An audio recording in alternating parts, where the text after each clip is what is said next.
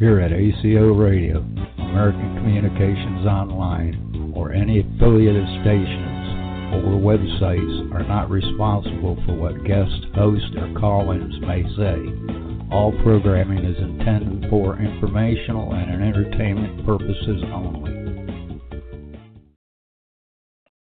Well, it sort of sounded like James Bond movie a little bit back in the 60s. Hello, world. This is TJ Morris with ET Radio.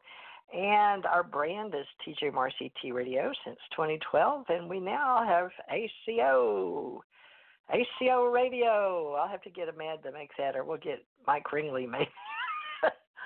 I've got some wonderful friends here. We didn't have any dates tonight because most of us are over 60, but who's counting?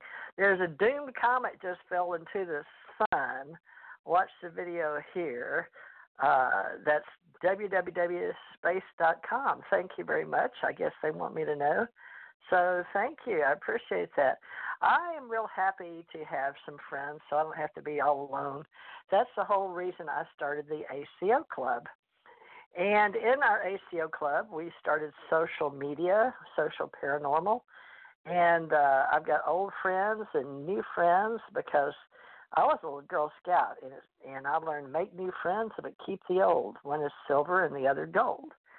So I'm learning about a mad painter, even though he's known as T.R. Becker. But honestly, I've been learning that his name is really Thomas Reuben Becker, which is a pretty cool name.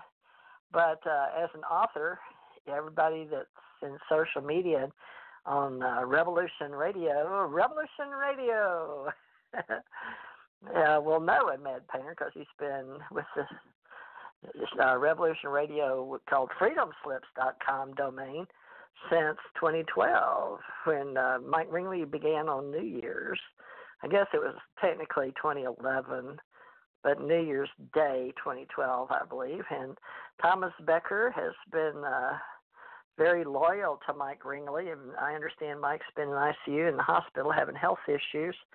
And so we wish him well, especially at this day and time with a full moon. This is August 2019 for the record, August 16th, Friday. And my daughter had her birthday. She was born on Friday the 13th, but this year on Friday the 13th, it wasn't a Friday the 13th. It was Friday the 16th, 3 days later. But I'm going to bring on the mad painter and hope Kimberly O'Connor can hear me. Kimberly O'Connor will be joining us. She is our free social media volunteer online that helps us with the social paranormal ACO Club and the not so paranormal ACO Club with Kimberly O'Connor moderating, and she's admin of her group and maybe a few others, and she is helping me on my deja vu, and we're going to talk a little bit about that tonight, and my UFO Association and ACO Association. And Thomas Becker is the general manager, not only an author and an artist, and you can hear about him in his YouTube, but I'm going to be doing a little helpful marketing for our Ace Metaphysical Institute and Invisible College and our Cosmos with him. And we're going to talk about some stuff, but let me get him on here, and then we'll look for Kimberly to come on. Well, Thomas R. Becker, Mad Painter, can you hear me? Yeah, Kimberly's called me and not the studio, so she's here with me. Oh, okay. Sorry. Ooh. Oh, a lot of breakup, too. We may have to get a call direct in. Kimberly, the phone number is 347-945-7207. And you probably didn't even have it written down. But there's a lot of feedback, too, on this, that kind of stuff. So 347-945-7207. And we'll have other people call in on that number the last hour if you'd like to call in and talk to Miss Kimberly. We call her Kim around the station here. But Kimberly, since I'm already talking to you, you want to say hi to everybody? And she done dropped off. All right. She done dropped off so she could call in. Okay, good. Well, in that case, it'll be quieter because that was squeaking. And I hope it's not me squeaking, but I'll make sure my tone is down. That'll help the speakers on my high-definition audio device. That's what it says, folks. Okay, Mad Painter, you can please introduce yourself so they can hear your voice and know that you are real or a bot. I'm not sure if I'm real or not, but they can hear my voice. Okay. Well, give them an idea of what you like to do on Friday nights or anytime, really. I do a lot of research on the internet. I'm pretty much on the internet most of the time. I'm an author. I'm an artist, talk show host, producer. I have a lot of fun on here. So that's pretty much about it. Well, you're going to help me grow this ACO club, right? That's something that's going to be fun. Our Alien Stargate live podcast weekly, and our e-zine, and you've got the Allied Command with all the veterans and the auxiliary veterans helping us with our archives. We're going to grow this thing because we have a lot of needs. So Kimberly O'Connor will help us talk about all this too. But Ahmad, why don't you tell people a little bit about... She's joined me again on Skype. She says, what's the phone number again? I got this now. I got this now. 347. Well, you're right. I don't know what you done, but you joined me again. I can get it right. Can't hear. 347-945-7207. Yeah, we can't hear you. You're breaking up. 347-945-7207. See if you can try to call in again. So I wonder why she's hooking up to Skype. That's very interesting. So 347, a direct line, is popping over into Skype. Very, very interesting. We're going to talk about that tonight. So, Ahmad, is she dropped off now? No, she's still here. Oh. Okay. Well, I'm here. She's breaking up, though, when she talks. It's going to yeah, she is. Go ahead and talk for a second. I'm outside in my car, so I don't have any disturbances, too. Or so I thought.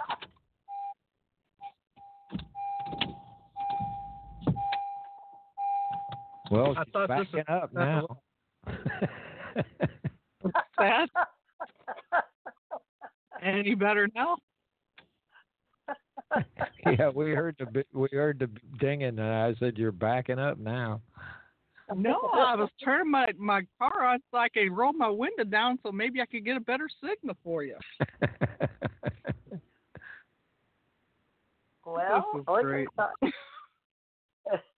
we can try it. Why not? We've had people from all over the world call in, and we make it through. So, Well, Kimberly, since you're insistent on sitting outside in the hot air, is it like it was over 100 down here, 105 today in Gulf Breeze, Florida, in the Panhandle.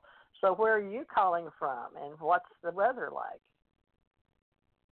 Up here in Norwalk, it's probably about 75 right now. It's not too bad.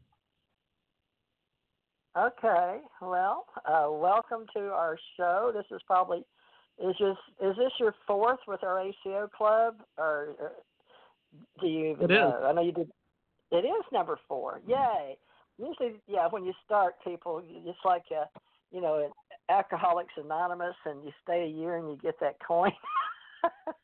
We have one of those for people, but they have to get 365 days in. So it will give you a coin. So Ken's supposed to be making those bars. Or nothing. So Kimberly, tell people a little about yourself. Thomas Arbecker's already introduced himself. But I need to step away for a minute. Yeah, you're going to go get somebody to see, right? Okay. My dog wanted to say hi. Okay, Coco, enough. Kimberly, can you introduce yourself? Because we're going to be really laid back tonight, folks. So very informal. Yeah, I'm Kimberly O'Connor. I I've had a lot of experience as far as UFO encounters. I've seen a lot. I've been through a lot. An abductee, and I have a lot of recall with those things too. Whereas many people just will refer to them as dreams or not have any recall as their mind's been wiped of any memory, where I have still a lot. And after those experiences, I also gained a lot of knowledgeable insight, whereas your senses are more heightened, you're more awakened after the effect of all these things happening. You see things a lot differently. So I try to help people understand, tell my story, let them tell theirs, try to get them help when it's needed as well, and being able to communicate on different levels helps out a lot as well. So we're just here to talk and share our experiences and try to get things understood a little bit better. Well, that's nice that you put it that way. Thank you. That's very healthy for me. I'm glad you said that. Now, Kimberly's known for other than paranormal life, but we'll also share deja vu, synchronicities. That I started a little Facebook group, and I didn't realize through the years how much things have changed in social media. But Kimberly, how long have you been working in social media, especially on Facebook now that you're a moderator and admin for groups and trainer? Well, I just started my own group. I just started my own group because of necessity. But being on Facebook, I've been on Facebook probably about since 2000, probably 13 or 14. Actually, it's been longer than that. So they it's started been longer in than 2000. that. They started in 2004, right? We looked that up, right. didn't we? So right. 14 years. You did. Yeah. So I know I was with them from the beginning, and I stayed up till midnight to get my name. So I guess I'm a plank owner of Facebook. And then I stayed up all night to buy stock the night they went public, and I didn't buy any. It was too darn expensive, to try. So I was trying, but anyway, it's okay. Not everybody can afford stock in Facebook, but we might as well, because everything we put on there, pretty much what goes into Facebook stays in Facebook, I understand. It's just like anything you put in the internet. So we'll talk about that too, folks, because we're going to talk about how far up the food chain do we think we go and how far down the rabbit hole. We're also going to talk a little bit about life after life and other paranormal things. And Kimberly and I are I know this sounds funny, but we haven't even met in person, but that's par for the course in the social paranormal world. And we love anything pretty much social paranormal phenomenology is more, I guess, phenomenology, anything, unexplained mysteries, Fortean for Charles Fort type interest, phenomena that happens. I don't know. Kimberly, give me some words, things that there's a gathering of people more so now than ever before, especially with the 50th year of Woodstock. And I was not a hippie. I was a NASA nerd. They called them NASA nerds, hippies, Beach Boys. But we had, what do they call them, goat ropers and surfers, where I went to school in Houston, Texas. But give us some words that you know or can remember growing up around. Do you remember back, because you're only 10 years younger than me, but did they still have bookstores? Because a lot of them have only recently closed down in the last 10 or 15 years, right? But we're talking over a 50-year time span. Well, you've got some that are still, they're sparse, but they're still out there. That's just like the book wheel that used to go around. It was like a little mobile library. They had those, and There was a lot of bookstores. Those were like my best friends because I'm one that I thrive on knowledge. I can't learn enough. And when I'm in a library or anywhere around books, basically, it's like a euphoria. Oh, me too. I grew up in I'm a the big library. book nerd. You're a big I'm a what? nerd. Book nerd? I'm a big Bookworm? nerd. Yeah. That's okay. Yeah. A lot of us are. That It's not. anything that I can learn from. But now things are going electronically, and we're moving a lot of things now, and not really. I mean, we're buying ebooks now. Those that like to have the button on their phones for books, like Kindle books. That's the big thing now, and I want to talk about us using podcasting and helping people get more into their smartphones these days because there's a lot we can do in social paranormal media because those just happen to be the topics we pulled out of the library, I guess, the books.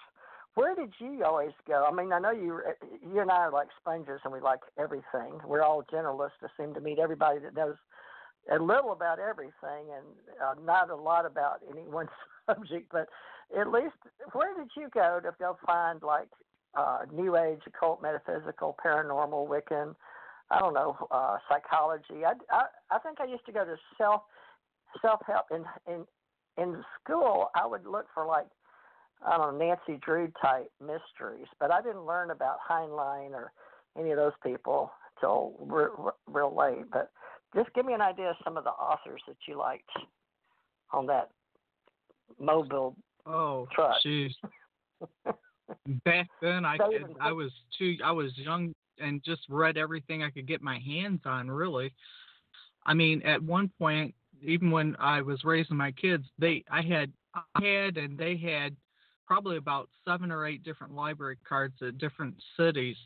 That's how much that we read. I mean, my kids were avid readers. My grandson's still an avid reader. It's just something that it was real important to me because you could go through a lot of the subjects weren't even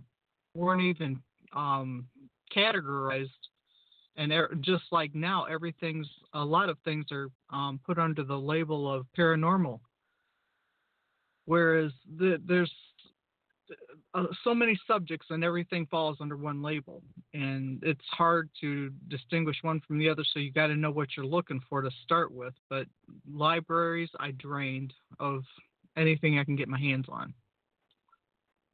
And then when I started college, I couldn't wait to psychology, and I went through their bookstore and everything, but that's limited.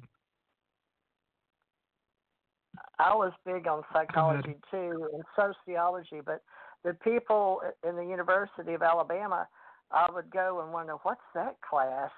And it always was across from something else I was going to, it seemed like. They'd move it, and I was like, and I'd go, and the third time, it was like, it was always philosophy. But they said, you don't want to take that, there's no money in philosophy.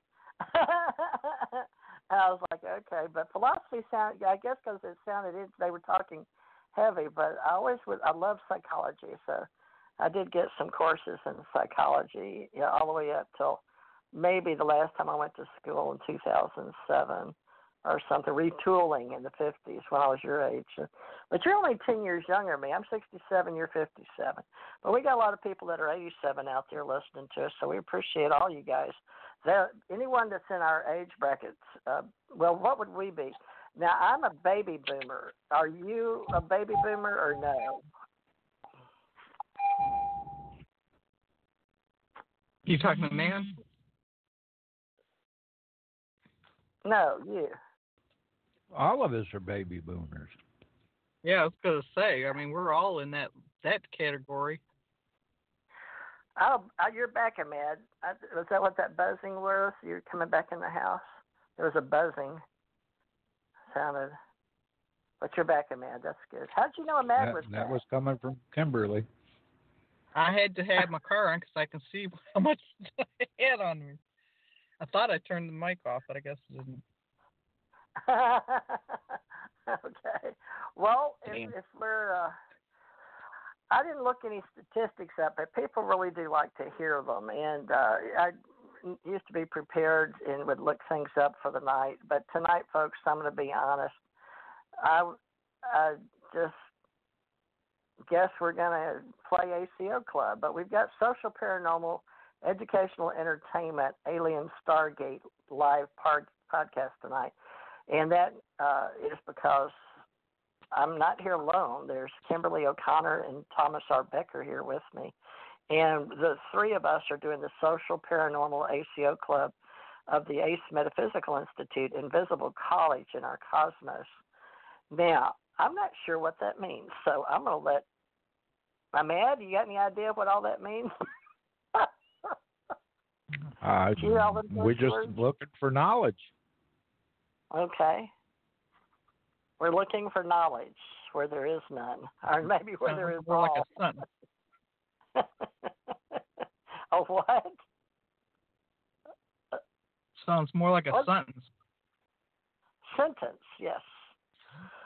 Well, it was a sentence, but it was also a statement. I mean, that's what we're out here doing this for, is to find knowledge and to spread knowledge. Right. Exactly. Well, how many and there's levels? so much out there. People don't even... Yeah, go ahead. Go ahead. I'm listening. People don't realize that they actually hold more knowledge than they realize. I mean, where they need to share, and that's exactly what we're trying to do with this, trying to, just like Ahmad said, to share what we know and let everybody else understand, and we also learn from them, because we're students and we're teachers, every one of us, no matter what age we are. That's true. And a lot of people don't want to admit they're students and teachers, but it goes both ways, inbound and outbound. Sure. If you're sharing it. If you just sit and stagnate, that's sort of like being a mushroom. But staying in the dark, so to speak. So it's pretty cool that we're doing this. And, it's a fellowship club, folks, but it is about learning. We're very into the library way of looking at life, being that this is just one big library. Social, paranormal, educational, entertainment. People will be going, what is that? But a lot of people just didn't get really into it. They got into the matrix, and they took what they had to take to get what they needed, and that's okay, because you can come in even with us, take what you need and leave the rest, It's okay, but with the Metaphysical Invisible College, there's a lot in the cosmos we haven't found yet, and then it's also for everything that you experience that you really can't necessarily put a finger or a word on, or an attachment or feeling or emotion. But we do go with levels and resonation inside the matrix. There's the red pill and the blue pill, and I thought that movie was really good. We're going to talk about some movies tonight. How far down the rabbit hole goes, nobody really knows, and how far up the food chain goes. Or you can say how far down the food chain and how far up the rabbit hole, depending on if you watched Alice in Wonderland, which way you're going. But tonight, I hope you guys get a good feeling for what we're doing, because life can be full of incidences or happenstance or synchronicities, and there's balance out there, and a lot of people are realizing there's life after life, and a lot of people want to talk about things. And I'm going to tell you about movies. I've got down here that some people are shocked with the movies that they've seen. And this tonight, this is for you, those that have seen movies, because I got the idea actually the other day. Ahmad was talking to me, and we had talked. I didn't know a lot about him, because even though we've worked together for years, I've never really dug deep down his man-made hole, or his manhole. I don't know if I should say that. But there are forms of soft disclosure in this man-made world of delusions, and we're believing that the movies are made as soft disclosure, not only for entertainment after World War II, but we were talking about close encounters of the third kind. So we're going to talk about that tonight. because it was released in November 1977 just by us doing a radio show, and that was shown to various groups, including in the U.S. Navy. So, Ahmed, why don't you start us off, because I'd like to discuss the paranormal life and self-disclosure and everything that we're doing here with Full of Synchronicities. But now you entered the Navy, and you worked 2 or 3 years to get it out of the way, I guess. But at the same time, you said you joined the Navy to see the world, and I remember those commercials, so we may have been brainwashed back then. But you got to go to Spain and Rome, and we didn't really get to discuss a lot. But tell people about how you actually saw the movie before I did, Close Encounters of the Third Kind, because I had to go to the hospital and breathe in a paper bag when I saw it. So tell us, you were sitting on a Navy ship? Is that what was happening? Yeah, what they do is a lot of times they'll give the people in the military the movies beforehand, before they're released, and they'll get an idea of the reaction of the audience. And Close Encounters of the Third Kind was sent to our ship, and we got to see it a few months before it was released. And the clerk asked us questions about it, after the movie, what we thought about it and that. And he sent back in what we thought about the movie to the studio. That's pretty cool. I didn't know they did that. I've been trained in the Navy, and when I went through in the 80s, I went to see movies about movies, propaganda, and how we got trained in uniform, but it was in a theater in Hawaii. Matter of fact, I was in Hawaii, and it's beautiful there. But you said the clerk. Now, in the Navy, he and I were in the Navy. Now, is that like clerks are the ones that work in the office because they keep up with what comes? Okay. They do all the record keeping and stuff like that, payroll and that kind of stuff. Okay. Well, that's pretty cool. Kimberly, where were you when the lights went out in Georgia? I mean, Close Encounters of the Third Kind. You did see it, right?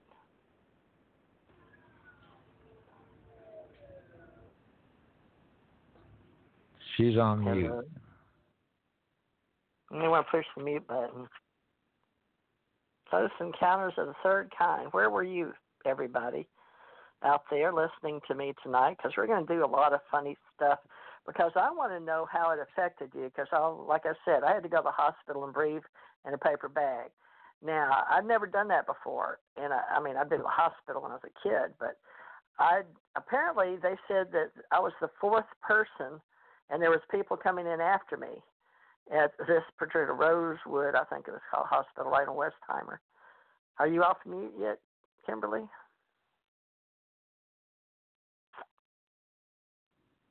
Guess not. I wonder what happened, Kimberly. Yeah, she was off mute, and then she went back on it. She's messing with it. All right. He can see her. I can't, folks. I'm here. She's not on my board. There you go. Yeah. What year did that come out again? November 1977. 77. Last 77, month. I was in high school, but I remember going to the drive-in to see that. And yeah, that was a powerful movie actually. And I think that was about the same time. Yeah, I was in high school. I was in my sophomore year. But I was that was a couple years after I seen my first spaceship too. A UFO, the UFO that I seen, I was about 15 years old, and that was like that movie come out like 3 years later. So yeah, it had an impact on me because that right there was more proof that everybody knew. But even though it was a movie, the truth is still there. Well, explain that statement, because I know what you mean, but I knew it. It affected me so much I couldn't breathe. And they said people weren't even breathing. I mean, I wasn't the only one, but a lot of people were deeply affected by that. And, at least with the Navy, they tried it out on people before they put it out to the civilian world, right?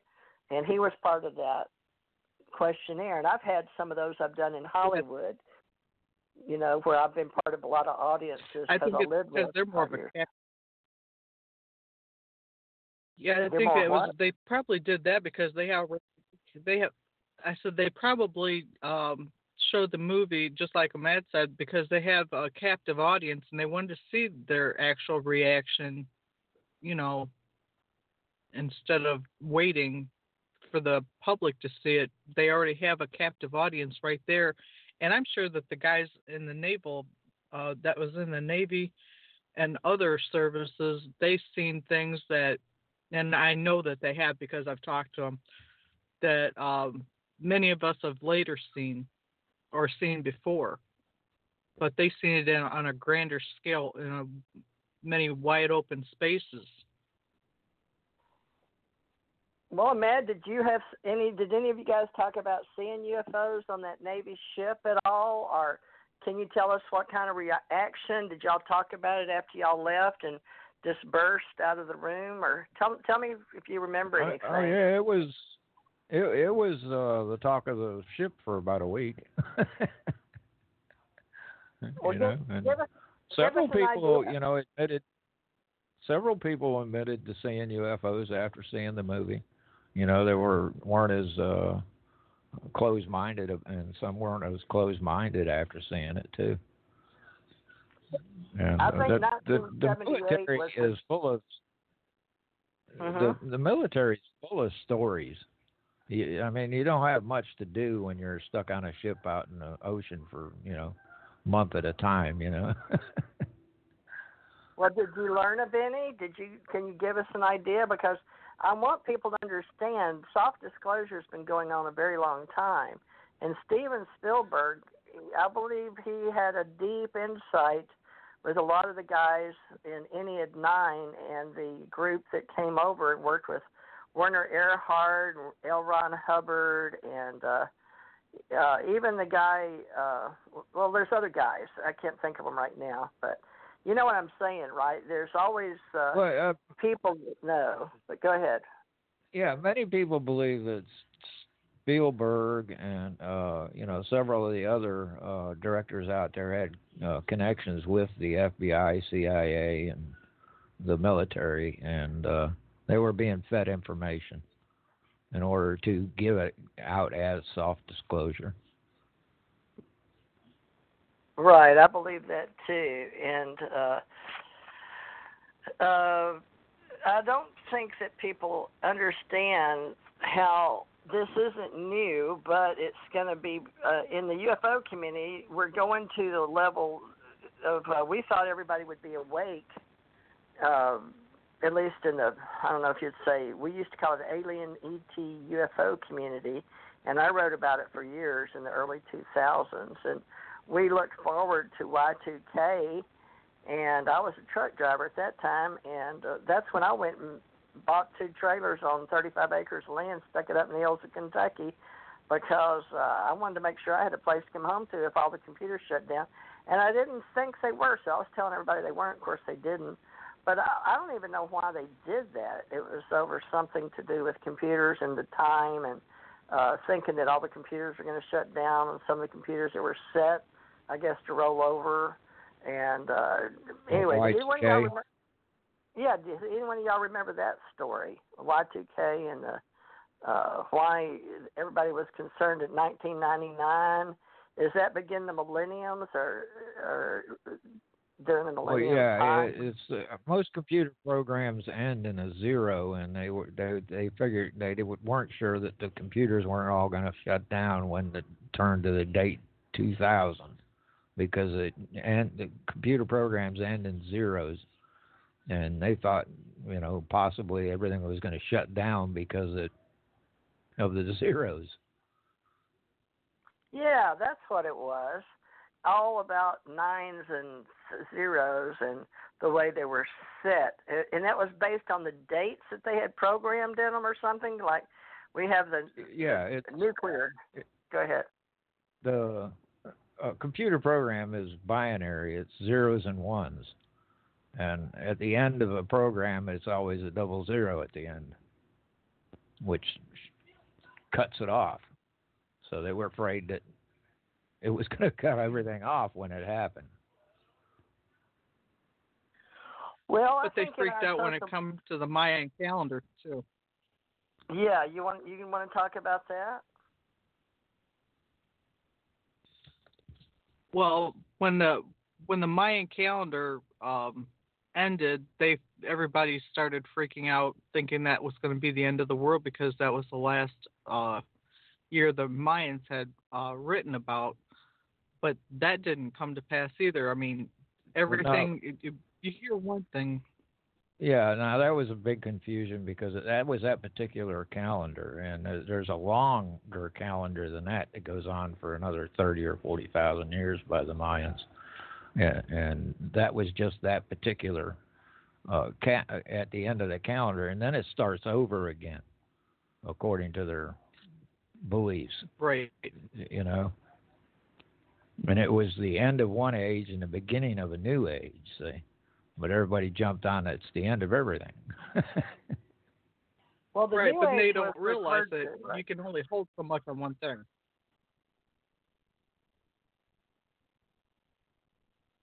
I'm sorry, Kimberly, I didn't catch that. I said that they don't realize that when you do a calendar, it can only go so far before you run out of space. Right. And that's exactly what happened. Right. There was other ones. That was they call it a Baktun. I could have this wrong, but they discovered another calendar that they had that goes up further on. What a lot of people don't realize is what we see as the Mayan calendar was actually just a stone carving of the actual calendar, which was a movable mechanical object. And what everybody sees with the face on it and that is just a carving, a statue of it. The actual calendar moved. Well, I've studied all that back then, but I don't remember anything about a calendar moving. But that's pretty cool. You don't mean like a sundial on it? You mean did they have like the Antikythera mechanism? Yeah. It actually rotated. They actually turned it each year, and each area showed, each ring around it showed a different relationship with the stars, and it depended on if a certain face came up at a certain date. They considered that would be maybe a lucky day or a bad luck day, or this day you better not plant. I mean, it was pretty elaborate. Yeah. Yeah, they used it almost like what we do, the Farmer's Almanac. Right. It was used like an almanac. That's pretty cool. We're doing ancient history and new thought teachings all in the Ascension Age. So we expected the Ascension Age based on the word ascension, that people thought the world was coming to an end in 2000, but we called it all the Age of Aquarius, which is really based on sun signs and going into Aquarius. And I guess that's still called the Age of Aquarius. And in today's time, I never liked the word New Age, but there's a whole history on that too, folks. But now, after 12/21/12, because of what we're talking about right now, is ages and eras in time, and the Stargate to the cosmos, and the alien Stargate, and Life After Life, and Steven Spielberg, and Where Were You When Close Encounters of the Third Kind movie was released as soft disclosure. And those of us in the Navy back then are coming together now in the Ascension Age and finding each other in synchronicity, deja vu, synchronous happenings, and that is also part of the Ascension Age.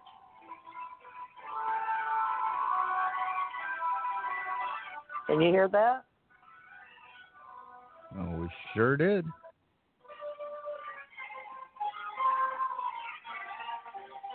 Well, I don't know where that came from, but I've heard it on my phone before, but I have no idea why I didn't touch nothing. And that sort of somebody shocked me. calling you? Not me this time. No, it didn't buzz or ring. That was Harry Potter music theme. And I hadn't heard that in a long, long time. So that was sort of coincidental.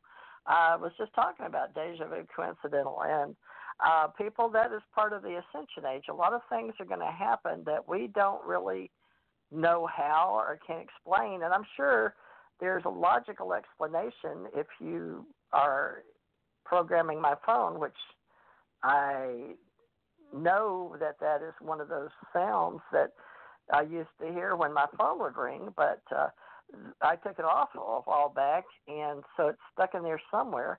But I couldn't tell you. I didn't touch anything. I'm sort of shocked that it played just then. So I guess we should mention that during the Ascension Age, there was going to be more magical things happening, and this is very true. And now, Kimberly, I would like you to get used to telling the story of what happened recently, or even how you wound up on my radio show. But I tell it one way and you tell it another. But we had that dream night too. I'm sure Mad was here to remember. But I'd like us to tell the story of how we met, or what you can remember about that story, and then I want to see what a Mad remembers. And then this is going to be like the Mandela effect. But just want folks, we talked about all kind of weird social paranormal stuff. But Kimberly, tell people how we've never met in person, but just hearing this phone, right? You know how what do you remember? How'd you wind up on this radio show? Well, from what I understand, you sent me a friend request, but you said you didn't. But one came up and I answered it, and things just snowballed from there. And there was a lot of things that were similar that we have in common, and it just went on from there. The paranormal areas is what we usually talk about. And since that's the UFOs fall, I guess, under that category, or label, I should say, as many of them like to call the UFOs paranormal. But instead of, I refer it to them as being more normal than paranormal, because that's really what they are. Just because you can't tangibly touch something, that doesn't mean that it's just not there. Well, that's true. Imad, what do you remember about me and Kimberly? What's your story if you had to repeat it? Well, you had said that you got a ding on your phone, and it was Kimberly, and that Kimberly said she got a friend's request from you. And you know, it happens. I've actually gotten a message on Skype. What do you call it? A talking message for another host from a guest, and I ended up interviewing him myself. I mean, stuff does happen. We just really don't weird. know. I mean, yeah, you can explain it logically, or you can scientifically look at, just get the facts, stupid, like, or keep it simple, stupid, just accept it for what it is what we do.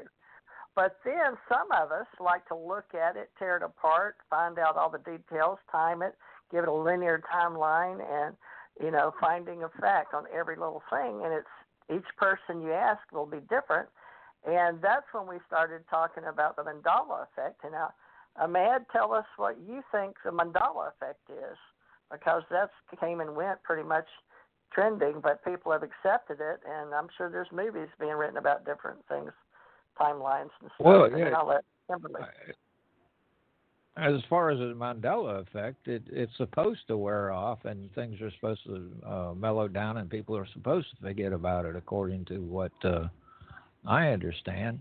What happened is up to debate, but a lot of people believe it was CERN, and that CERN had altered something in physics which causes a Mandela effect, and it was possibly two timelines merging together, or two dimensions merging into one.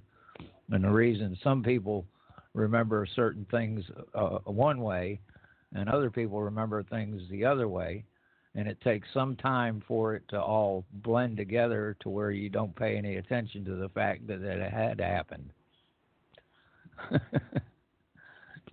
Kind of strange. Okay, That's your deja vu right there. Yeah, and then tell me, what do you know about the Mandela effect, or Nelson Mandela effect? Why it's called that, or anything? Kimberly, you know what we're talking about, right? Yeah, but it's hard to explain. For me, it's hard to explain. I mean, like I said, the best way I can see it or explain it is deja vu, or like a bleed through from one time period to another. Okay, and then basically, that's the best way I can describe. Okay, now I'll give you the accepted story-written type of generic. Why we call it the Mandela effect was there was an event happening, and you can all look it up. And I used to even know the names when it happened because for some reason the story was real important. I guess because I'm into social, paranormal, educational entertainment, and I'm putting an organization together called Alien Stargate, but it has to do with events too. And these people were like I used to know all the details because that's the kind of researcher I am, but I can't tell you now, and they didn't stick. And I can't tell you why some things stick and others don't, but I hadn't planned on talking about it tonight, or I would have done some research and put it back in my head. But and I'm not going to look it up or anything because I'll mess up my computer because I'm got to keep it low on the vibrations on my laptop right now to run the studio. But basically, Nelson Mandela, who was very well known in Africa, was one of the leaders, and I won't go into all the history of that either, but apparently during a certain time on Earth in Africa, and he was leading and apparently was put in prison. And the discussion at one of these events was that he was dead. He wasn't alive at the time they were talking, and other people were going, "No, he died in prison. He's not alive." And the other people were going, "Yes, he's alive." And they're like, "No, he died in prison." So that was one of the stories that made some, the rounds of the people, the journalists that put that was the story. first one that made attention. That was to the fact. That's why it was named the Mandela effect. There you go. So that's the first one that people started talking about because it was an event. Is that what you would say? So it depends on who's writing the story and getting all the details. But some people. Yeah, some people believe that he died in prison. That's what I believe. But according to this timeline, he didn't. He got out of prison before he died. I have to admit, I was pretty shocked when I found out. I remember when I saw him with a bunch of crowd and a lady walking, and I was like, "What?" I mean, it stunned the heck out of my head because I was like, "Wait, didn't he die? I thought he died in prison." So I know that's what I thought. When I was a kid, we had Jiffy peanut butter, which was spelled Jeff. Now it's Jif peanut butter. So you thought it was Jeff, or you're saying there was a Jeff? No, that's what it was when I was a kid. You would have Jiffy peanut butter, but according to our timeline now, there was never a Jiffy peanut butter. It was Jif, Jef. I remember the same thing. You're right. Jiffy. Well, I remember Jiffy peanut butter. Are some people? I do remember commercials. There's no such thing. You go check. There's no such thing as Jiffy peanut butter. So they say, choosy people choose Jif. Is that the commercial? That's what you hear today. Whoa. No, I've got Peter Pan Creamy in there. There was 2 for $6, I think, at Winn-Dixie across the street. But it was crunchy and creamy. And I had to pull way back to the back to get the creamy because I think they had more, 4, you know how they put them in the half boxes, like 24 in a box or something, cut down, and there was more crunchy than creamy, but it's Peter Pan peanut butter. And it used to be a big thing to have, when my kids were growing up, have Jif or Jiffy and Peter Pan. And I remember telling them, do y'all want Peter Pan or Jiffy? You know, when we could afford it, because most of the time they got generic. But anyway, so things happen for a reason, and this is part of our social, paranormal, educational entertainment. So how we're getting our ACO club started is if you like this kind of stuff, these are topics. And I put social paranormal, and I've got started socialparanormal.com years ago. I don't know if y'all remember or not. And I would hide Easter egg. I would hide knowledge all over the internet because I had worked before we had the internet, and I remembered it coming out and using my first laptop was a Kaypro, Kaypro, in a metal box, and I'd clip the keyboard off the front of the metal box and teach people in the Navy how to use them, writing DOS, DOS. And it was a little bitty screen, and it was green color. And then I've had other people say, no, it was gray screen and white. And other people say, well, that's not the way I remember it. So even the colors of the screen, if you remember, both of y'all are well, you're my age anyway, but Kim's 10 years younger. But do you remember anything about the first computer you had, Ahmad? Do you remember?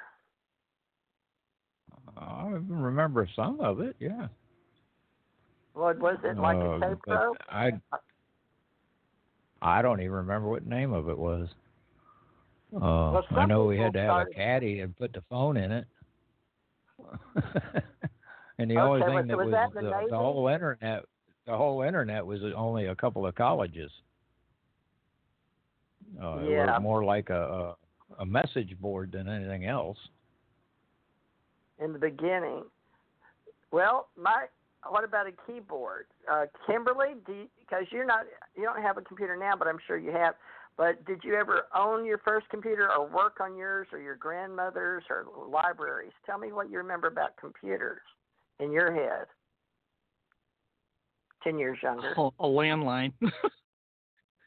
A landline, that's for sure. You definitely had to have one, or you didn't have any access to anything.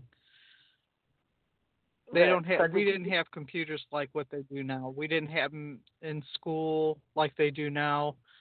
My first computer was basically bits and pieces. I used to go to the library and use theirs first, and that's how I first, by doing a lot of readings for people, I ran into some people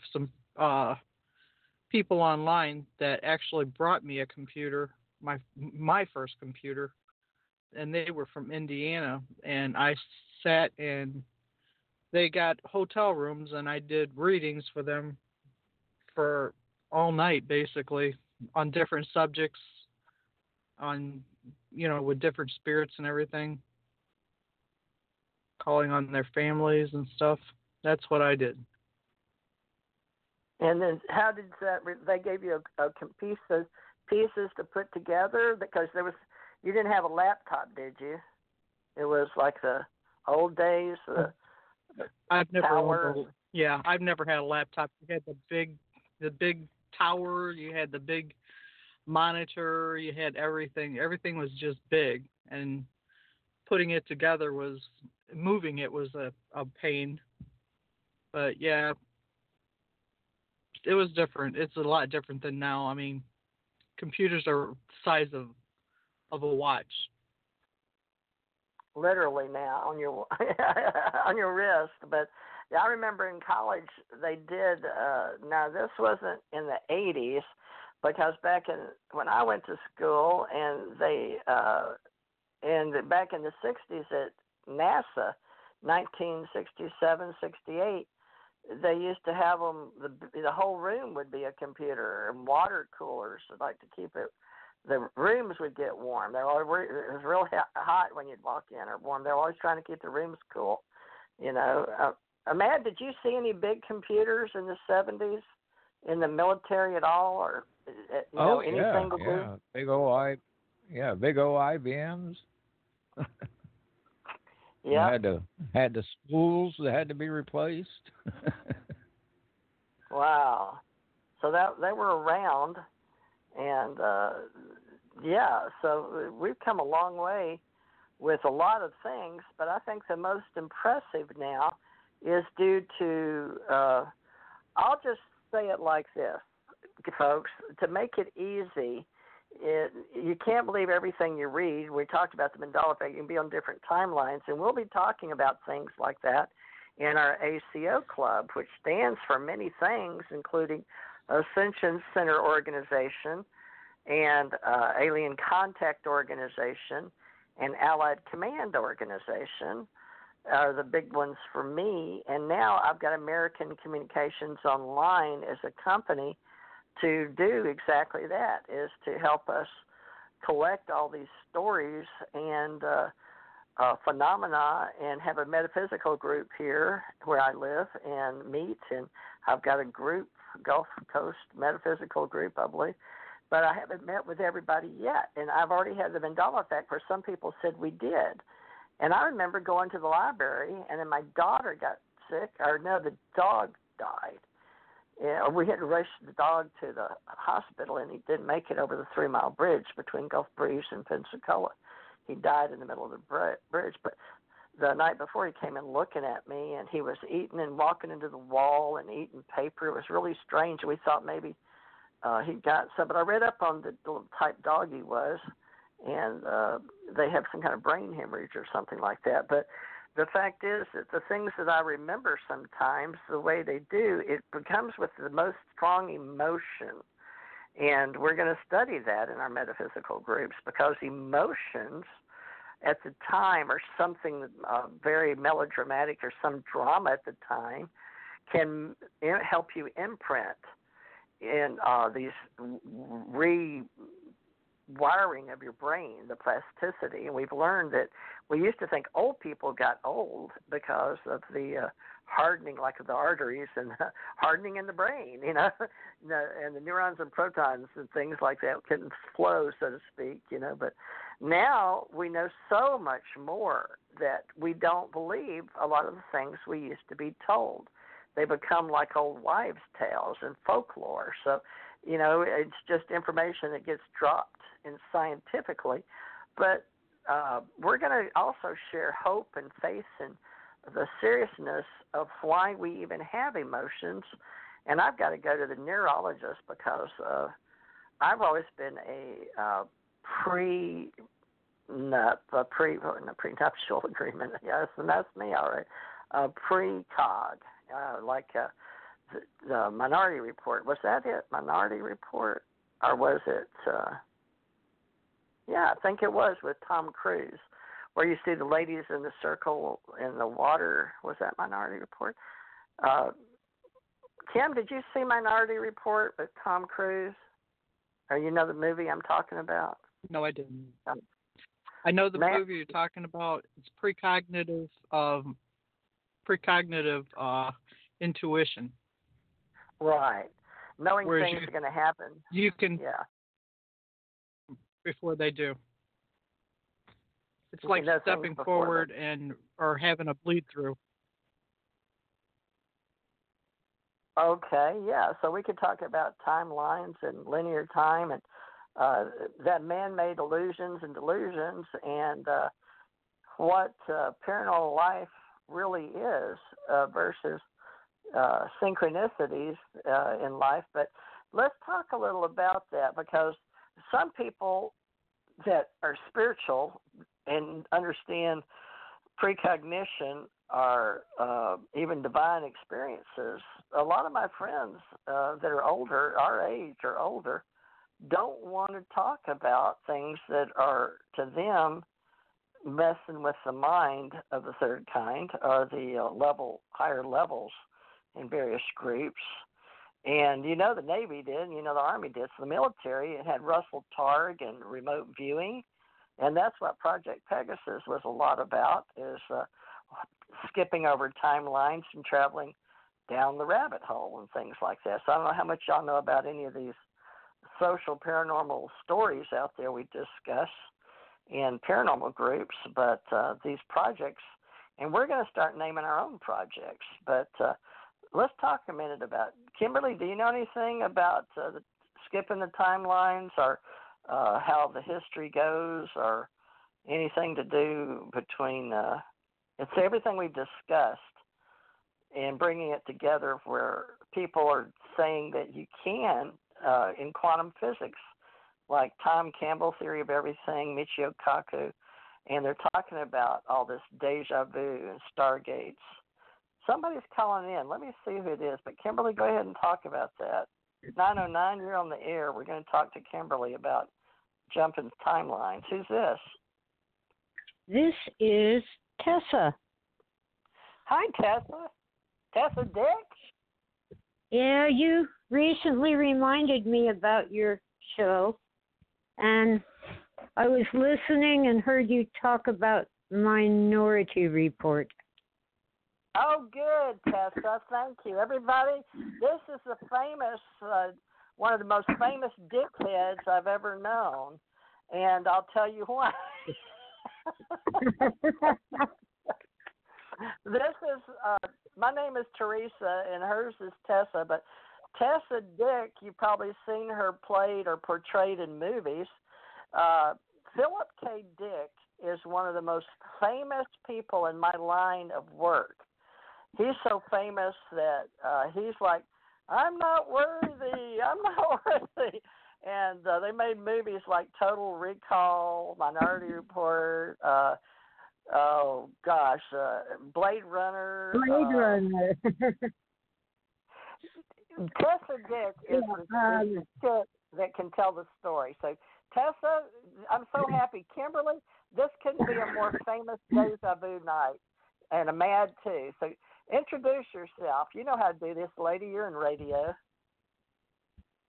Oh, well, I'm worn out from the second Philip K. Dick Festival in Fort Morgan, Colorado, where Phil's father lived a long time ago, and Phil and his twin sister Jane are buried there in Fort Morgan. Anyway, it's apparently every 2 years there will be a festival to celebrate his life.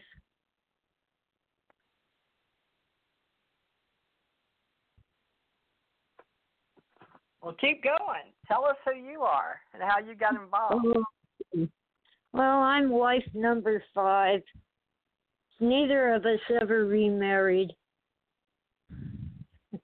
But when he moved out and rented an apartment for his girlfriend, I figured I should divorce him.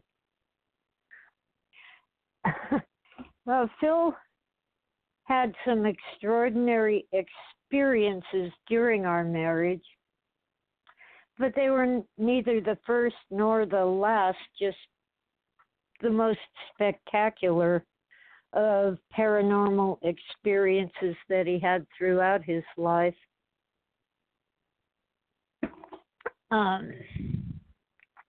And there are lots of movies that are supposedly based on his work, but the only one that's truly faithful, well, I guess I have to say A Scanner Darkly, but I don't think they understood the point of the book.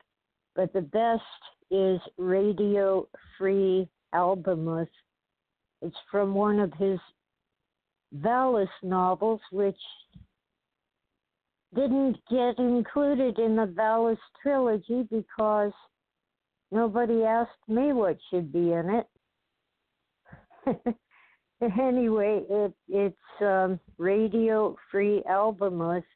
There's an independent film made from that novel that is really good. And I think they get it. Go ahead. I was just going to, mention anything you can because we're, live recording, and I am a researcher and an archivist, not to mention an author and writer, and great fan of being a dickhead someday, but I'm still not a dickhead. But talk about his books, and the fans are called dickheads for Philip K. Dick, folks, so for all you nerds out there. But Kimberly, you know who we're talking about, right? Ooh, where's Kimberly? Oh, she's on mute. Oh, I'm listening. I'm learning. Oh, okay. You know Blade Runner, right? The movie? Yeah. His novel was titled... Yeah, the novel was titled Do Androids Dream of Electric Sheep? And that's why they named. Oh, Tessa, that's why they named me my show. Oh my gosh, I just got it. You got it. Well, yeah, but Clyde Lewis had me on his radio show. I don't do that many shows, but I agreed to Clyde Lewis' show out on the East Coast, and he put. What do aliens or what do ETs dream of? I think he said, or do they dream of electric sheep? And they put little sheep up there. So that was my claim to fame. And I had no idea it had to do with Philip K. Dick. I'm so honored now. Thank you, Clyde Lewis, if you can hear me out there in Tessa Dick land on the I think he's in Washington or Oregon. You know who he is? I've been on Ground Zero twice. Clyde Lewis's show. He's a great guy. Well, he was so sweet to me. He treated me like royalty. Did he do that to you? Oh. Makes you feel like you're. What? He's got a style. Oh my gosh, folks! Talk about an officer and a gentleman. Not, but he just has this. Makes you feel like it's an honor to be human. Or alien, you're walking the hobby. I got to be on Coast to Coast finally. Yay! Well, you deserve it. You deserve it because you know the real deal. I was on with Jimmy Church on a Saturday night. A fill-in host. Yeah, I know Jimmy Church. He's a friend of mine on social media, and he talks to me a lot. He asked me what I was going to do. He said, who's going to write the business plan? I said, you write it. my club, the Alien Stargate and all that, the Allied Command. That's what we're doing tonight is introducing all that. Well, good. Go ahead. Well, you need to ask him. You need to ask Jimmy Church when he's going to have me on Fade to Black. You want to be on Fade to Black? Well, he said he wanted me on, and then he seems to have, it seems to have slipped his mind, and I don't know who his producer is. Matt, who's the producer of Fade to Black? You, or do you know somebody? Oh, I got no clue. Well, we'll find out. Weird. All right, we'll work on that, Tessa. You and I got to team I'm up. sure I could find out. Okay, well, you do that. He's more likely to have me on if more people ask him than just me, myself. Anyway, I will be on Caravan to Midnight with John B. Wells, but it's only for subscribers, so I recommend waiting till it's on YouTube next year. They wait a whole year to put them on YouTube, or they put the... I don't know. I don't know how long they wait, but you can't listen live unless you subscribe. Oh wow. Okay. Well, you helped start this back in 2012. You've been around with us since. You were doing radio though back then, weren't you? But you had to drive into town or something. And do you remember 2012 or how long you been doing radio? I didn't have to drive, but I was having internet problems, so I was riding my bicycle down to the library. My show also went through Blog Talk, but I've been doing that again now that I have internet at home, but I'm looking at new horizons and other things to do with my time. Oh, well, come back with us, whenever you can. I have a small but loyal following, and they'll follow me anywhere. Aw, that's so sweet. Most of mine are radio hosts. They all like me on Facebook. But that's what Kimberly's going to come in. She's new with us, but actually she sounds like an old soul. And she has past lives like I do, and probably like you do, Tessa. So Kimberly is a real pretty redhead, but she also does a brunette. I was a brunette, and I do red now. But Kimberly, you need to know Tessa Dick. Don't know if you're familiar, but if you don't know who Philip K. Dick is, it's okay. But in my world of researchers and science fiction writers, he's like a god. Okay, he's like Zeus or I don't know, just Stargate superstar. He was just a guy you could sit down and have a glass of wine and talk with him. He'd make me either cook dinner for you or go get some Noggles burgers. That's the kind of stuff it sounds like a nice guy. Oh, I miss Noggles. Nice to meet you. Yeah. I'm known as a mad painter, but my name's Thomas Becker. I got a question I'd like to ask you about Philip, if you don't mind. Sure. Do you know how he got his inspiration? Oh, Lord. From real life. Things like that happen to him. Tell him about the light and tell him about the famous. Amanda, do you know about the lady, the alien that came to see him with the blue light? But I'd like to hear Tessa's version because living with him, hearing it. I didn't really know much about him himself. Now I've read quite a few of his books. Pink light. I thought it was blue. You're right. Why did I come up with blue? Fire Bright was blue, but it was a little light that flitted around like a moth.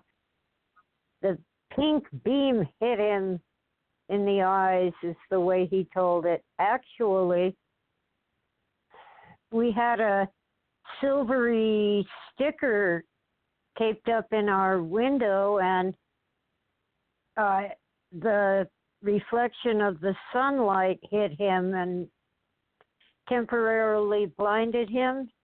So when he looked away, he was seeing the rectangular shape of the sticker in pink phosphine activity. But that was the beginning of a whole bunch of very strange mystical experiences. Can you tell Ahmad how you see it? Because I thought one of the movies they portrayed you, didn't they? One of the younger girls, or do you say it was one of his other wives in the movie? I'm not sure which movie you mean. Might be one I haven't seen, a documentary. It was a documentary on YouTube or Netflix. Somebody did it, and I was actually in it, several documentaries. Oh, well, maybe it was you playing you. I don't remember a whole lot. About 10 years ago, I bonked my head real good, and I haven't been the same since. I can tell you all about when I was 2 years old, but I can't remember when I'm supposed to see the doctor or go to a lioness meeting or whatever. That's short term. Yeah, I understand. There's a name for that. I have it all written down, but I forget where I put it. Well, you're always fun, Tessa, and I think the world of you. And you know, my whole company is just absolutely based on community and club and people like you that, you know, understand reality turning to science fiction. And you know, a man's gotten to be a good friend of mine based on the fact that reality does come true, but people don't really want to hear about it. They'd rather read it in science fiction. And we're starting to realize that, you know, Philip K. Dick sets the example. He set a high bar, but unfortunately he didn't really get rich. You know, it's like the struggling artist story, right? And then after he's gone, we're Total Recall with Arnold Schwarzenegger going to Mars. And people, y'all got to see Total Recall. They've made another one, but the first one, there's nothing ever good as the first one. And the other one was the Adjustment Bureau. Wasn't that his, the Adjustment Bureau? Wasn't that Philip K. Dick? Yep. Yes. That is, oh my God, folks, that is the most famous God movie, Alien, E.T., Men in Black. You've got to see Adjustment Bureau. I mean, I could go on and on because I don't understand. The ETs brought me Philip K. Dick. Nobody. I've never read one of his books. I can't explain my relationship with Philip K. Dick, but it's very, very deep. It may be a past life. But living through alien ET experiences and finding out there was some famous person that did it, and then seeing the movies and then loving the movies and not even knowing who the author was, but it strung together a chain of events in my life that were leading me down this spiritual path. And then my husband and I got put together on a ET alien mission, and Ahmad's got the book. But Tom and me loved Total Recall, and we felt like we were the characters. And he called me that. We had lived a lot of that, Ahmad, the Total Recall with Arnold Schwarzenegger and Sharon Stone. And he and I had some emotional trauma because Sharon Stone and I, because he felt like I was the woman sent to make him, you know, but I wasn't a bad person. It was keeping my husband, but we had a similar story of keeping him from talking. And then George Filer, you know, picked up the story talking to me, and he sort of wrote the story wrong, like I was the evil character like Sharon Stone in Total Recall. But it was all Philip K. Dick. So when I met Tessa Dick, and I put all this together, Tessa, I did it with this radio show. And, you know, so you're partly responsible for our ACO club. So, you know, you just got to own that, because there's something with you carrying all that and put it together. So I guess I'm going to have to get me a Philip K. Dick bunch of books. But, man, you understand, right? You can tell I get excited. Man's trying to... Oh, yeah. Well, I just don't yeah, now, what to do. see, I'm an aspiring writer, and I've read quite a bit of his work, and I really do feel that he had a inside edge. Yeah. Well, Phil changed the course of science fiction from the nuts and bolts spaceships to explorations of people, humanity, personalities, and character. And the critics love to fault him for not having fully developed characters, but I think they're just plain wrong. When I read his books, I do too, get into the people. Yeah? Go ahead. He had you fill in the pieces that he didn't add, and it made the story mean more to you. Well, I didn't come along till A Scanner Darkly And Flow My Tears, the policeman said, the earlier books, I was still a kid, didn't know him yet, but he always had a feel for his characters, a sympathy with them.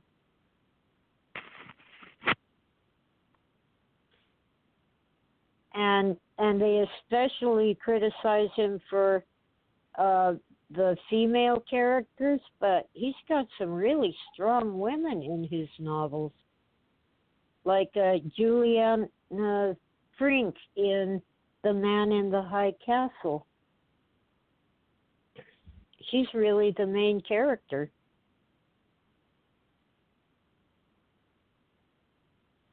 Well, Kimberly hasn't written her first book yet, but we're going to get her to work on it in 2020 for sure.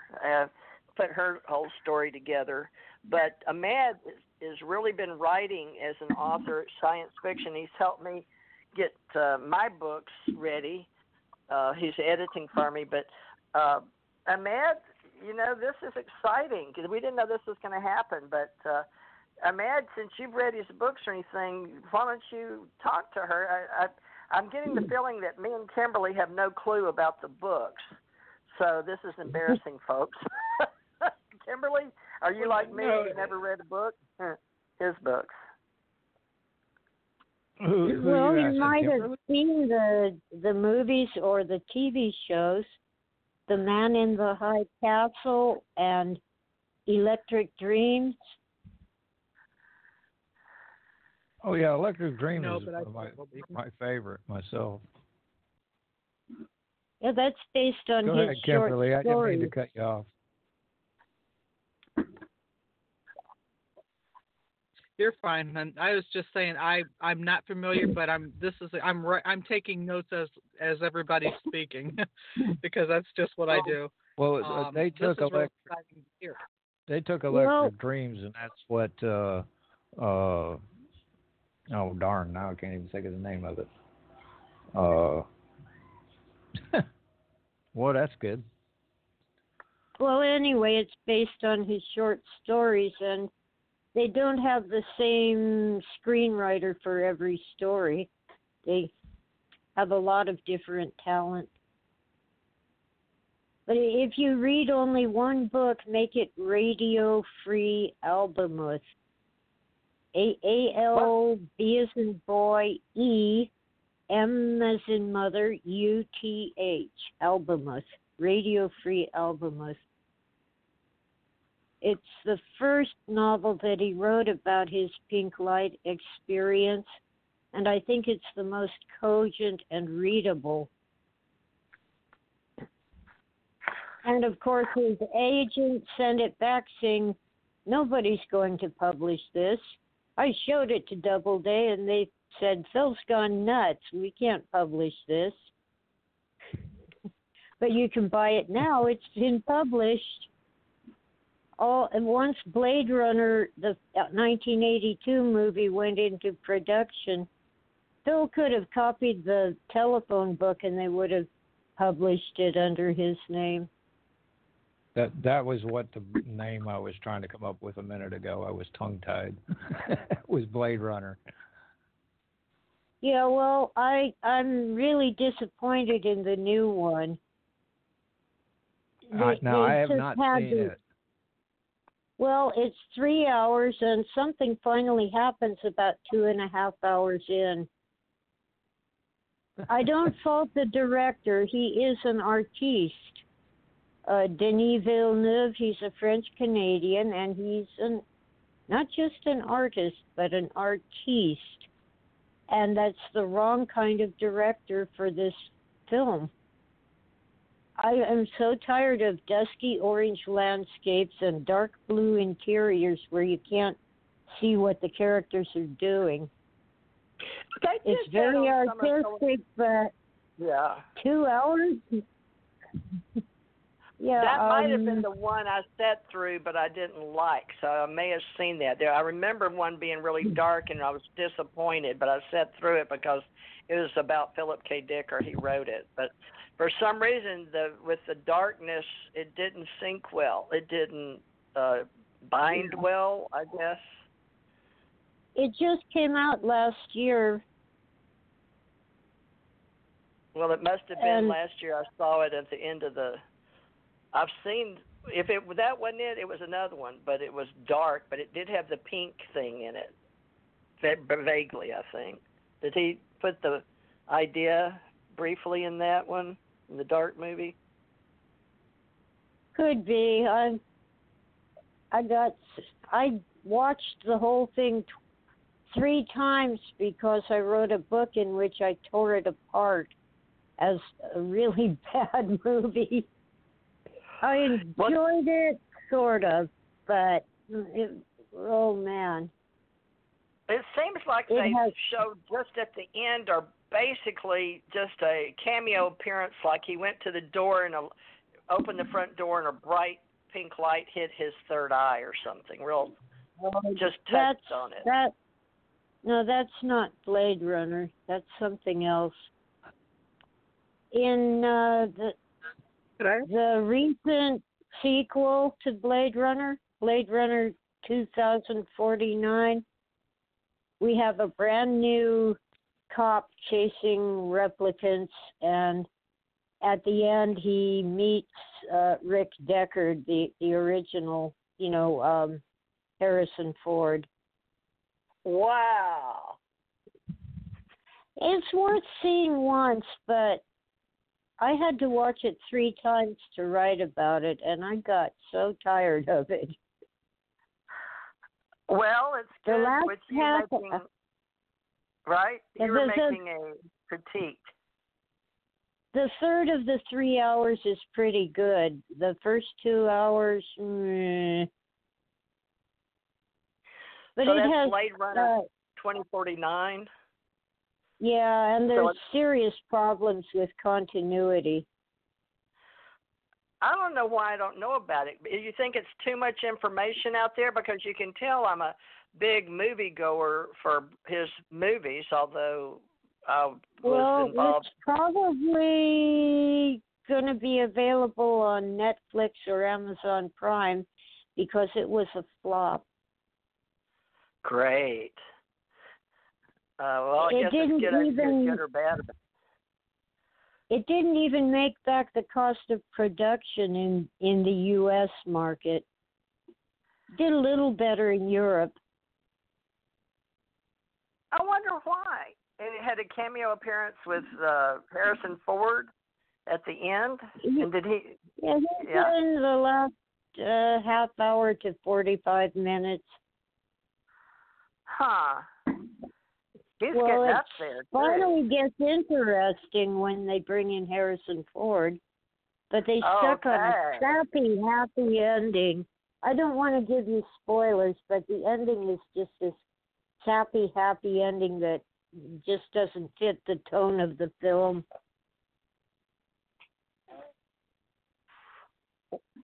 Well, I got I'm a so question. Glad you came on. What? Go ahead. Yeah, please. We got 30 minutes yet to fill, so go ahead. Tess, I got a question for you, hon. Do you find that the books are better than the movies? That's what I thought, because that's usually how it goes. They don't take enough out of the books for the movies. Well, they're quite different. At least that's what I find. And in the 1982 film Blade Runner, I think they just wanted to toss Phil some money because they used very little of his book in the movie. And that's too bad because, usually, like I said, the book is usually better. Yeah. I have mixed feelings about Total Recall. It has Phil's sense of humor, but that's about it. And Blade Runner had his dark vision, which I think is superior to the humor, but Blade Runner lacked the humor that kind of gives you some relief from all the darkness. Even so, Blade Runner was better than Total Recall. I really liked Minority Report, even though it also diverges. It's actually from a short story, not a novel. And they tend to be a little more faithful with the stories than with the novels. Because there are some things that work in a novel, but you cannot make them work in a film. But the most faithful, even though they made many changes, is Radio Free Albemuth, because they understood what they were working with. And their changes were simply to make it fit the format of film and the time frame, that the movie would run. It had to get done in a little over an hour. And it has the pink beam and the satellite. No, it's really a lot like Phil's visions, the way he described them. But you need to keep in mind that Phil exaggerated, embellished, and made stuff up. But there is a real experience underneath all that. Real things happen to him.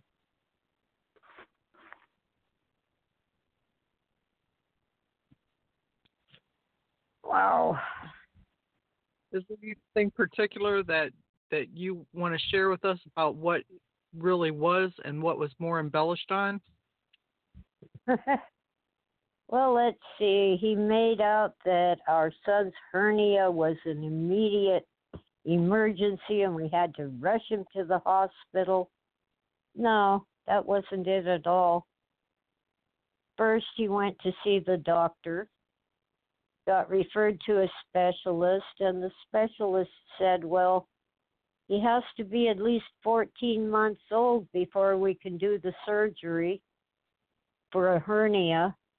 But don't let him cry, because that could cause the hernia to get strangulated, and that could kill him. So from about August or September all the way to the next, it was either January or February, we could not let the baby cry. I got no sleep, and our baby got spoiled. How old's the baby now? Well, he's a grown man in his 40s, and he's doing quite well. I have a granddaughter who's all grown up. Wow. Well, how many children did he have altogether? You said he had 5 wives and none of them ever married. I guess that speaks highly of him anyway. Nobody could meet his level of imagination. Oh. I'm not sure. Oh, Phil? For a minute, I thought you meant my son. No, Phil had 3 children, each one with a different mother. Anne was Laura's mother, and Nancy is Issa's mother. He always wanted a son, and that's what he got with me.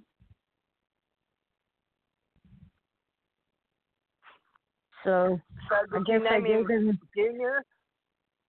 Did you No. name him Junior? No, Christopher. And his last name is Dick?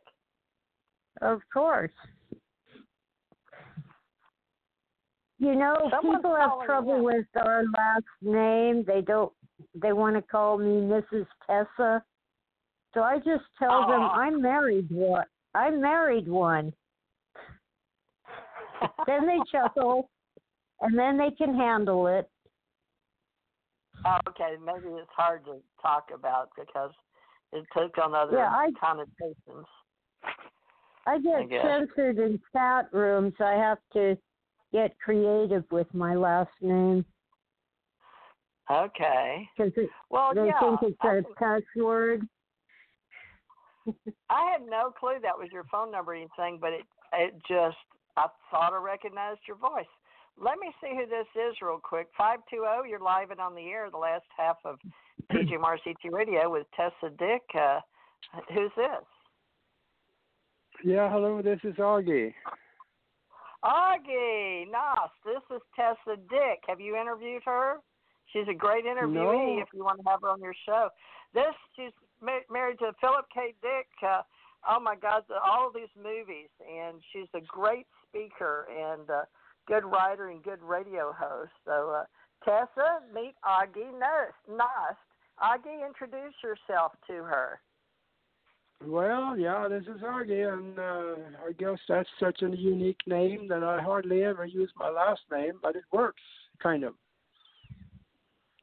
So, hello there. Yeah, I do a couple of radio shows, so yeah, that sounds interesting. I haven't. I just found my invitation here to call in, and I don't really know what you guys are talking about, but so far I've heard what is interesting. Philip K. Dick, movies, Minority Report. I don't know. Augie may not see movies or know the books, but Total Recall with Arnold Schwarzenegger, Sharon Stone, Blade Runner, which reshaped all of us in sci-fi land. Blade Runner, affected so many people. Not Terms of Endearment, Minority Report, but help me out here, Tessa. What's the one with the God in it? Adjustment Bureau, and then the short stories. Help Augie. She is one of the most. Paycheck. Go ahead. Screamers. Oh, now I'm blanking. There's a remake of Total Recall. Oh, Radio Free Albemarle, of course. Okay, yeah, I've seen most of those movies that you mentioned. They're big-time movies. They were very interesting. And, of course, I am a Star Trek fan, so, anytime that there's something with spacecrafts in it, I feel like home. Oh, well, Phil was not a Trekker. I was at one time, but they've stretched out the franchise to the point where it's like, oh, no, not another spin-off. Yeah. I love my Star Trekkers and my Star Warriors, too. And I've got a Facebook for all my Star Trekkers and Star Warriors out there. So, folks, we've been joined by Augie Nost. I'm going to spell his name for you. AAGE space NOST. Augie Nost. He's from Norway, but I believe he's an American citizen now in Tucson. And he's been on radio for a long time, and he was a pilot, and he's spent many years helping other people, and he loves to do think tanks, and he's written books, and they haven't been made a movie yet, but he's still alive. So he's one of our age groups, sitting right there. And so he's seen the movies. That's great, Augie. I have more faith in you now, and I didn't know you were a Star Trekker either. So, Tessa, I'm still learning about Augie. He's a friend of Mads. They were both announced a radio host over at Revolution Radio. I think you've been on my show, Cosmos Connection on Revolution, before a few times, too. Yeah. But, we'll have Augie interview you, maybe. Augie, make sure she gets over on the one in Germany, if you don't mind. You could do that, right? Arrange it? Yeah, sure. Yeah. We could probably do that. Yeah. Okay, I'll make sure you've got her phone number. I used to be fluent in German, but I've forgotten too much. Yeah. I went to college. I went to college to learn German so I could understand what Phil was saying when he didn't want me to know what he was saying. Yeah. It always starts there, They always learn the good words first, and then you learn the language. Well, I know a few mild cuss words. One question. Does Frauenzimmer really mean prostitute? I'm sorry, I couldn't hear you. Say again? Okay, Phil said that Frauenzimmer meant prostitute. Was that correct? No, I don't think. Yeah, I don't think so, but I'm not so sure of the word either. So. Well, it's like Frau, Frauen, women, woman, Zimmer, room. Yeah, I think he was wrong, but he insisted. Yeah, that could be, but I guess I never walked in those circles where we used that word, possibly. Oh, well, I can say cursed and I don't want to say it in English or German, but danged. But I don't know a lot of slang. Yeah. Anyway, I'd be happy to be on a show if you're on Facebook. Send me a friend request. Yeah. I guess a lot of the slang words, we'll leave them alone because this is a family show, right? Right.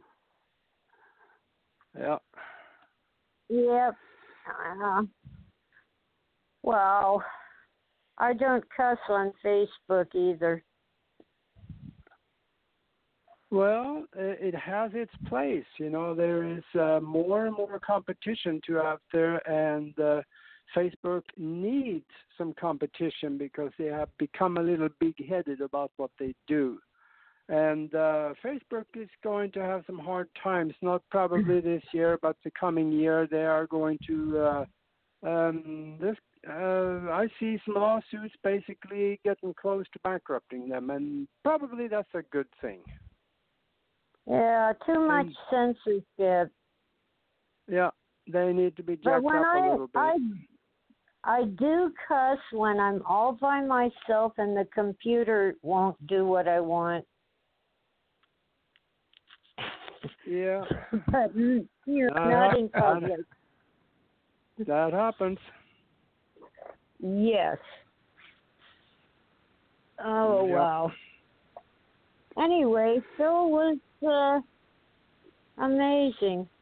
He was impossible to live with, but I'm also impossible to live with. Well, you're using the word impossible, and that is one word that you're going to be very careful with, because chances are that the impossible today becomes very possible tomorrow. Well, that's an idiomatic American expression. Yeah, I know. It doesn't literally mean impossible. It just means he was very frustrating. That can happen. He worked at home. And when people came to visit, they never said, gee, Phil is a lousy housekeeper. Or Phil is a bad cook. Or why doesn't Phil clean the cat's litter box? It all fell on me. And I had a little baby to raise. He was Daddy's boy, but I did the hard work. That's a full-time job. Right. My son's first words were not mama. His first word was Dada. Oh. Daddy's boy. Mm-hmm. Yeah. He looks a lot like his father, too. Yeah, very much like him. Yeah, that's a good thing. Yeah, that's probably a good thing, because think of what would happen to him if he looked like you. Oh, he'd be gorgeous. Yeah, but I'm thinking a boy looking like a girl, that could be tough in school. True. Oh, and I was a redhead. When I was young, I had red hair. Now it's kind of brown and gray. No, but red hair is classy. Yep. Well, I'm mostly Scottish. Yeah. Tiny bit of Irish and some Welsh and some Viking. You know, those Norman French who invaded England a long time ago. Yeah. The Norman conquest in 1066. Yeah, well, they were not French at all, but they lived in France because they conquered part of it. Normandy, in fact. Yeah. That's why they were Norman French. Anyway, my ancestors were part of the entourage.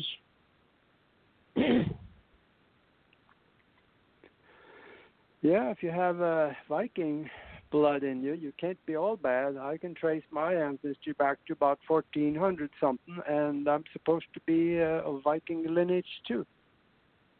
Well, they say that most Germans today are more Viking than German, and most French today are actually descended from the Germani, the Germans. Yeah. Well, I don't know. That's they sure have a special way of thinking. I tried to learn French. I decided that you cannot learn French unless you're crazy. And if you learn French, it makes you crazy, right? Yeah, it's a dying language anyway, and a lot of the young people now coming out of college in Paris and around France, they get together and they speak English. Oh. Because they know that in the world today, if you don't know English, you're not going to do anything outside of your own country, and they want to think on a global scale, and they want to act in a global arena, so they start speaking and perfecting their English. Wow. I know that many Europeans know English. Everybody. Well, everybody under the age of probably 60, yeah. Because you can't get out of high school in Europe anywhere unless you know 3 languages. 3? Yeah. Well, you know, if you learn Spanish and Italian or Spanish and Portuguese, that's not really 2 languages. Yeah, really. It kind of is. There's a lot of differences, but I think, though, that Italian is going away, too. It's becoming... I can't understand Australians, and they speak English. Yeah. Yeah, they're a little weird down there. They walk upside down, too, so, you know, it's really scary. But, I think Italian... I wish is also we had going more away. time. Really? Yeah. I have 2 Facebook friends in Italy, and they both have very good English. Yeah. Which is good because I can't make out a lot of Italian. It's funny, though. Yeah. So many Americans don't know any other languages. Yeah. And when I had Spanish in high school, but you know, they taught us stupid things like my cousin choked on the grapes. How am I going to use that? Yeah. Or I lost my notebook. Oh well. Anywhere else in the world there is this joke going around, and that is that you know what you call a person that knows 3 languages, right? Right.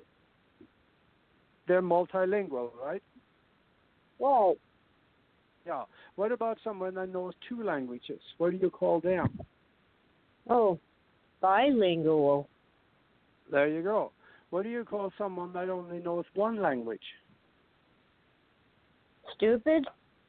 No, you call them Americans. Oh, Americans. Well, And that's a shame because anywhere Yeah. that you go in the world today, you can use English just about anywhere on Main Street. I mean,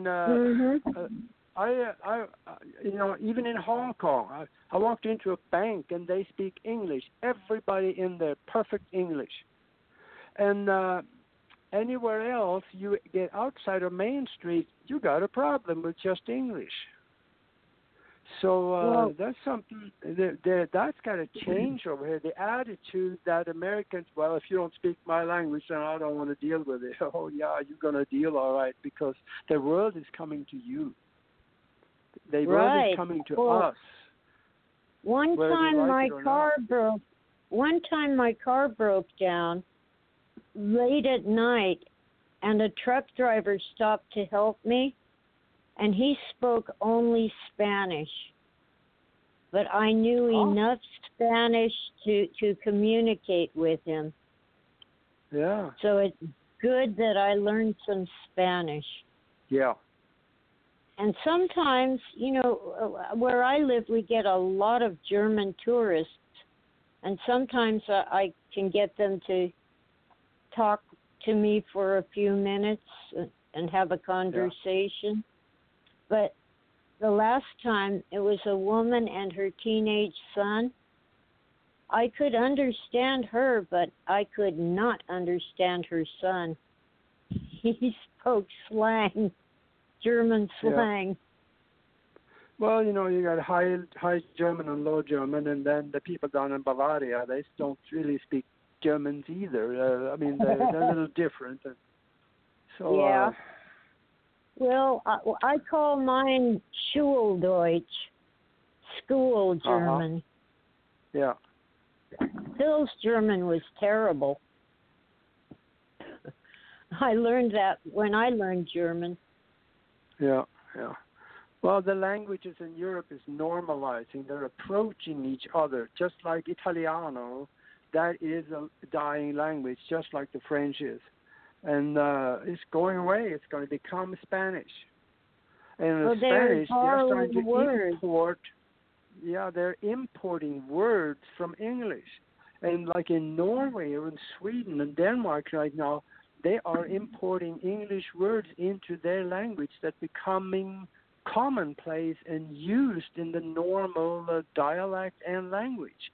So it is approaching itself to basically come back to 100, 200 years from now, if we're still allowed to continue, then we will have one universal language. In fact, I know it will be. Except for Chinese. Huh? Except for Chinese.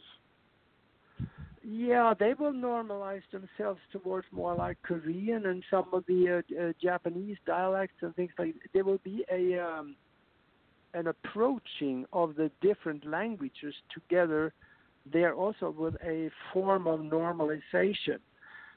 So I don't think Chinese is going to go away for a while because too many people and too many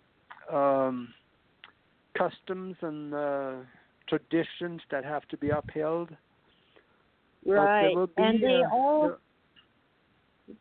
they can all read Chinese newspapers. They say a different word, but they write it the same. Yeah. Yeah, it's amazing. That could, yeah, I don't know much Chinese. I think I can count the words on one hand. Well, I don't really know any Chinese, but I do know that they don't call their country China. I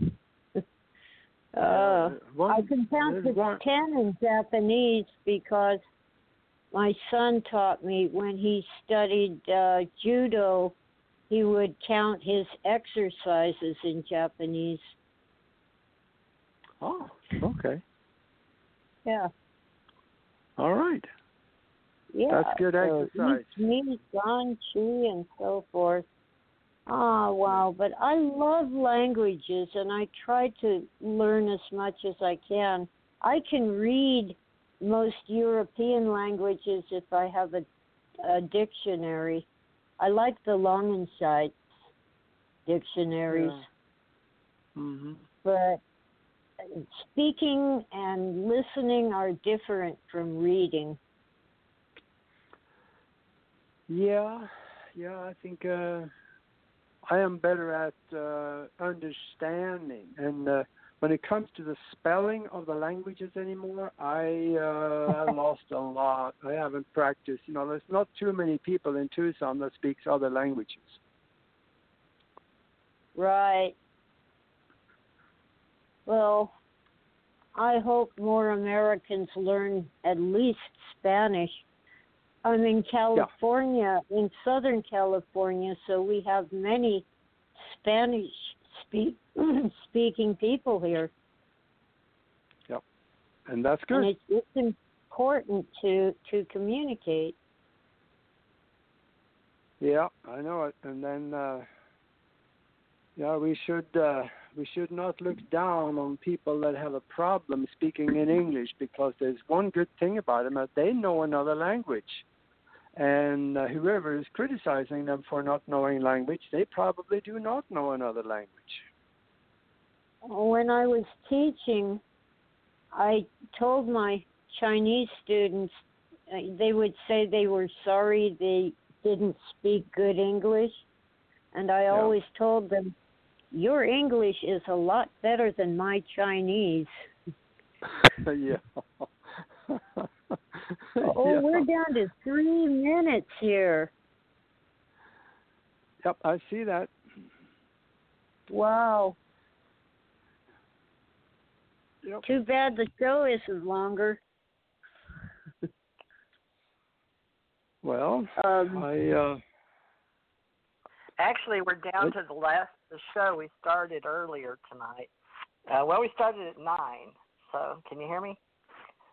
Yeah. Ahmad, it's time to close up. We got 3 minutes. Tessa, we'll have you back with Augie too, Saturday or Sunday. If you'd like to come on the weekends, just let us know. And we're going to be booking people on the 21st. We've got Dr. Sam Ismanagic, and we're going to talk about Bosnia and pyramidology and things like that. And we're going to be setting up some more shows now that I'm willing to work. So I'm back after. I think Saturday would work, but not Sunday. Okay. Well, we'll have Augie. Augie, what Saturday look like for you? I have a meeting. We have a UFO meeting here in town, and that wipes out the whole last half of the day for me.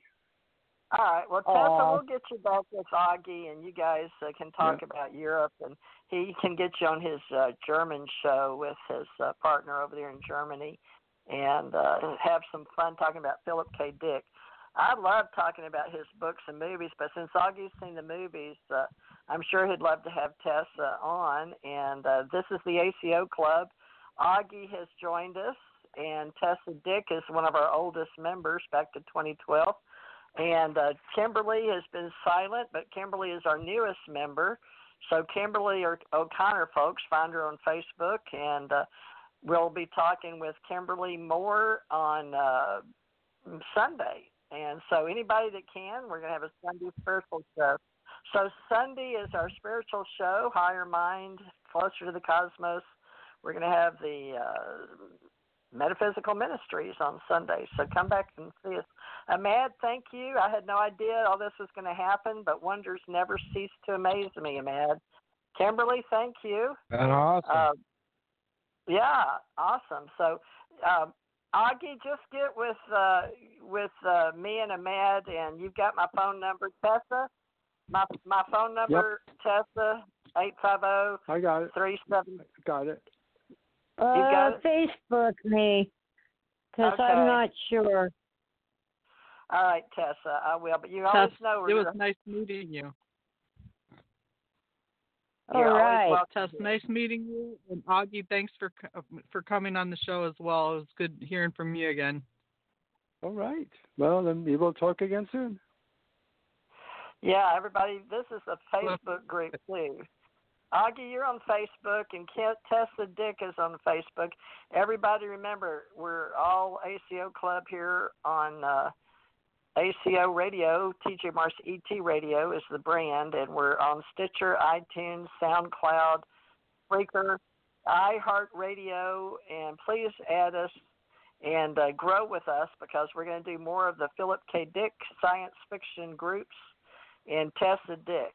And Tessa, I want to hear more about that thing you went to, and we'll do an article on it and stick it up on our some of our websites. So everybody, thank you, and look for us on Saturdays and Sundays. We're coming back, and probably will be 9 Eastern, unless we're doing Europe with Augie Nost, and that'll be 3 o'clock on Tuesday, I think, if we keep that spot. But we'll let you know. So love and light, everybody. Thank you for joining us. Thank you, Tessa. That was awesome. And I'll have a time when we'll just do a tribute to Philip K. Dick real soon. Thank you, everybody. Can't wait to do more shows. And we're going video, too.